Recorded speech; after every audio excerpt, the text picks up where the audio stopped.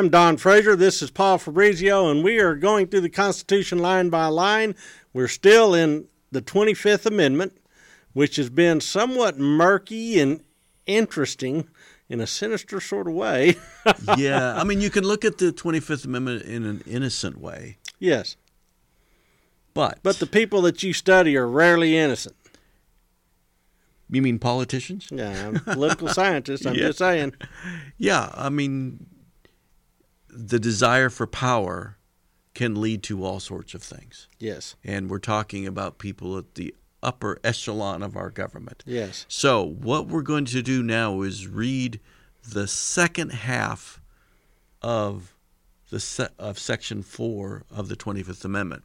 We want to point out, going back to our earlier discussion on the first section of Section 4, that the Vice President sends a letter to Congress, and he does it with the cabinet saying, hey, the president's no longer able to fulfill the job. So we got it. We got it. And that all he has to do is send the letter. Congress doesn't respond. Congress just says, hey, got it. Got it. Check. Boom. Yeah. And, I mean, in the words, it says the vice president shall immediately assume the powers and duties. So this is a coup within the executive branch only. A constitutional coup. Yeah, a constitutional coup. Okay? So let's go on to the next part. Thereafter, when the president transmits to the president pro tempore of the Senate and the Speaker of the House of Representatives his written declaration that no inability exists, he shall resume the powers and duties of his office unless the vice president and a majority of either the principal officers of the executive department or of such other body as Congress may by law provide transmit within 4 days to the President pro tempore of the Senate and the Speaker of the House of Representatives their written declaration that the President is unable to discharge the powers and duties of his office. Thereafter, Congress shall decide the issue, assembling within 48 hours for that purpose if not in session, if the Congress within 21 days after receipt of the latter written declaration, or if Congress is not in session, within 21 days after the Congress is required to assemble, determines by 2/3 vote of both houses that the President is unable to discharge the powers and duties of his office, the Vice President shall continue to discharge the same as acting President. Otherwise, the President shall resume the powers and duties of his office. Now, that is a long and complicated thing. But it's a pretty simple principle. It's a pretty simple principle. That is, what if the president comes back and says, I'm not dead yet? I'm fine. And the vice president says, well, I and the rest of the cabinet believe that he is incapacitated, so now all of a sudden Congress is the referee. Yes. And if they're in session, they've got 4 days to sort it. If they're not, they've got 20 days. Yeah. Man, that is a constitutional crisis over the Christmas break. You better believe it. I mean, sensational, novel proportions. You got it. I keep thinking of, and I hate to say it, but Monty Python and the Holy Grail. Yeah. And the guy who kept on saying, it's just a flesh wound. Yeah, flesh wound. No, did you? I'll bite you. Yeah. I keep on thinking that. So you have the vice president sending to Congress a notice that, hey, guess what? The president ain't well. Yeah. And he immediately gets the powers of the president. The president then says, I'm fine. I'm fine. I'm fine. I'm just in Hawaii. That's right. And he sends a letter saying, I'm fine. Who has the president? Yeah, who's the real president? Yeah, it's easy for the vice president to take over as acting president, and then you have a constitutional crisis. And who has the nuclear code during all this? And who has the nuclear code is a real good question. Wow. Okay. This is chilling. This we call a ticking time bomb in the Constitution. Political scientists? We political scientists. It's a really troubling thing. I remember... Because this smacks of Roman intrigue. It sure does. I remember 25 years ago reading about this, and there was a group of political scientists who said, we need to fix the 25th Amendment. We did not think it through, meaning we, the United States government and their advisors, did not think it through when we wrote the Constitution, when we wrote this amendment. The amendment. And it was proposed in 65, passed in 67? Yes, yes.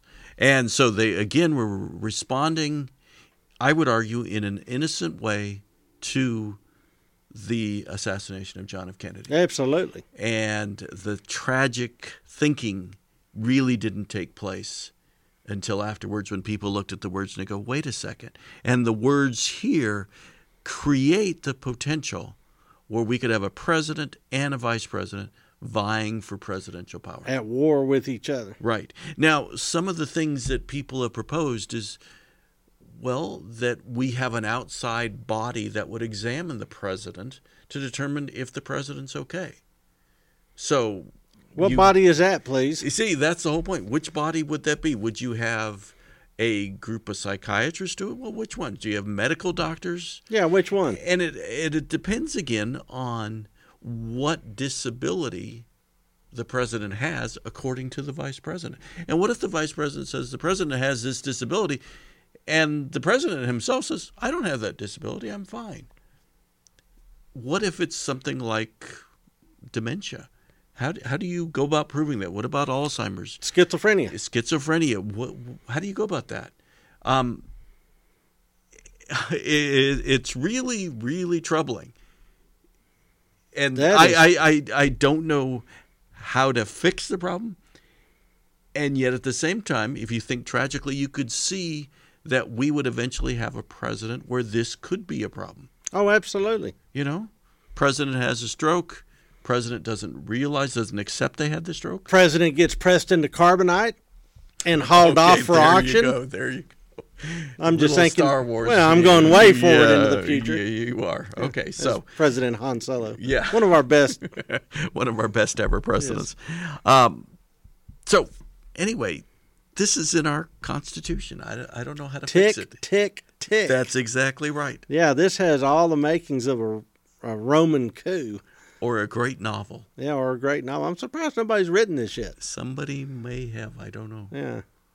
I don't know. So anyway, I've only read it in the context of, constitutional law lawyers, political scientists really trying to come to grips with this. And you really struggle over how to fix it.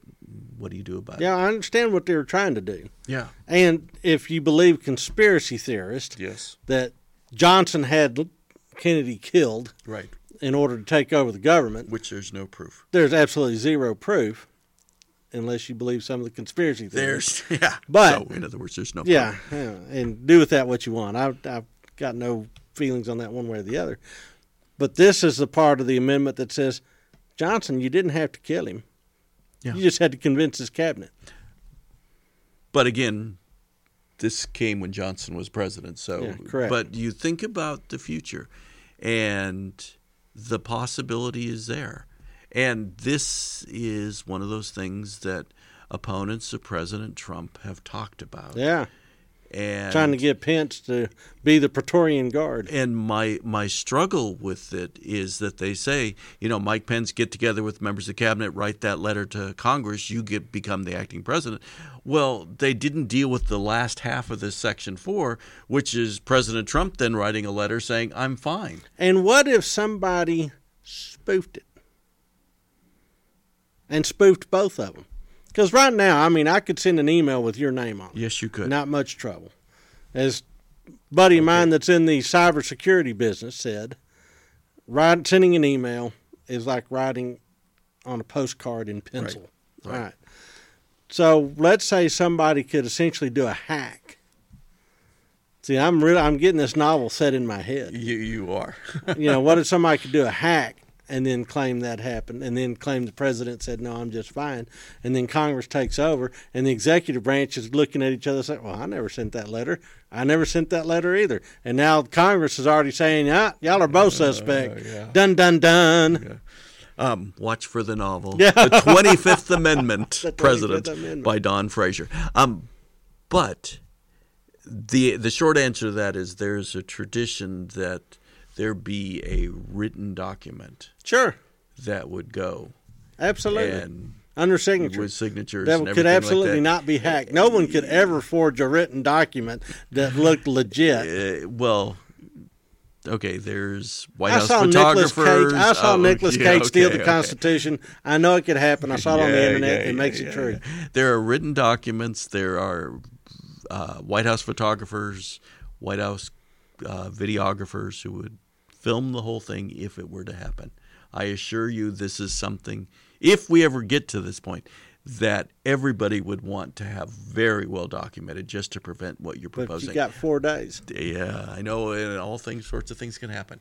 But this is a troubling part of the Constitution. To me, this is one of the most troubling parts of the Constitution, and I don't know how to fix it. I don't know, what do you do when you have a president who's not well, and yet he thinks he's well, or she thinks she's well? What do you do? And I don't know. Okay, Don. Is that the end of the 25th Amendment? That's the end of the 25th Woo! Amendment. Okay? Can we go back and take a look at some easier amendments? Yeah, we'll go to the 26th. Oh, great. We'll go to the 26th next time.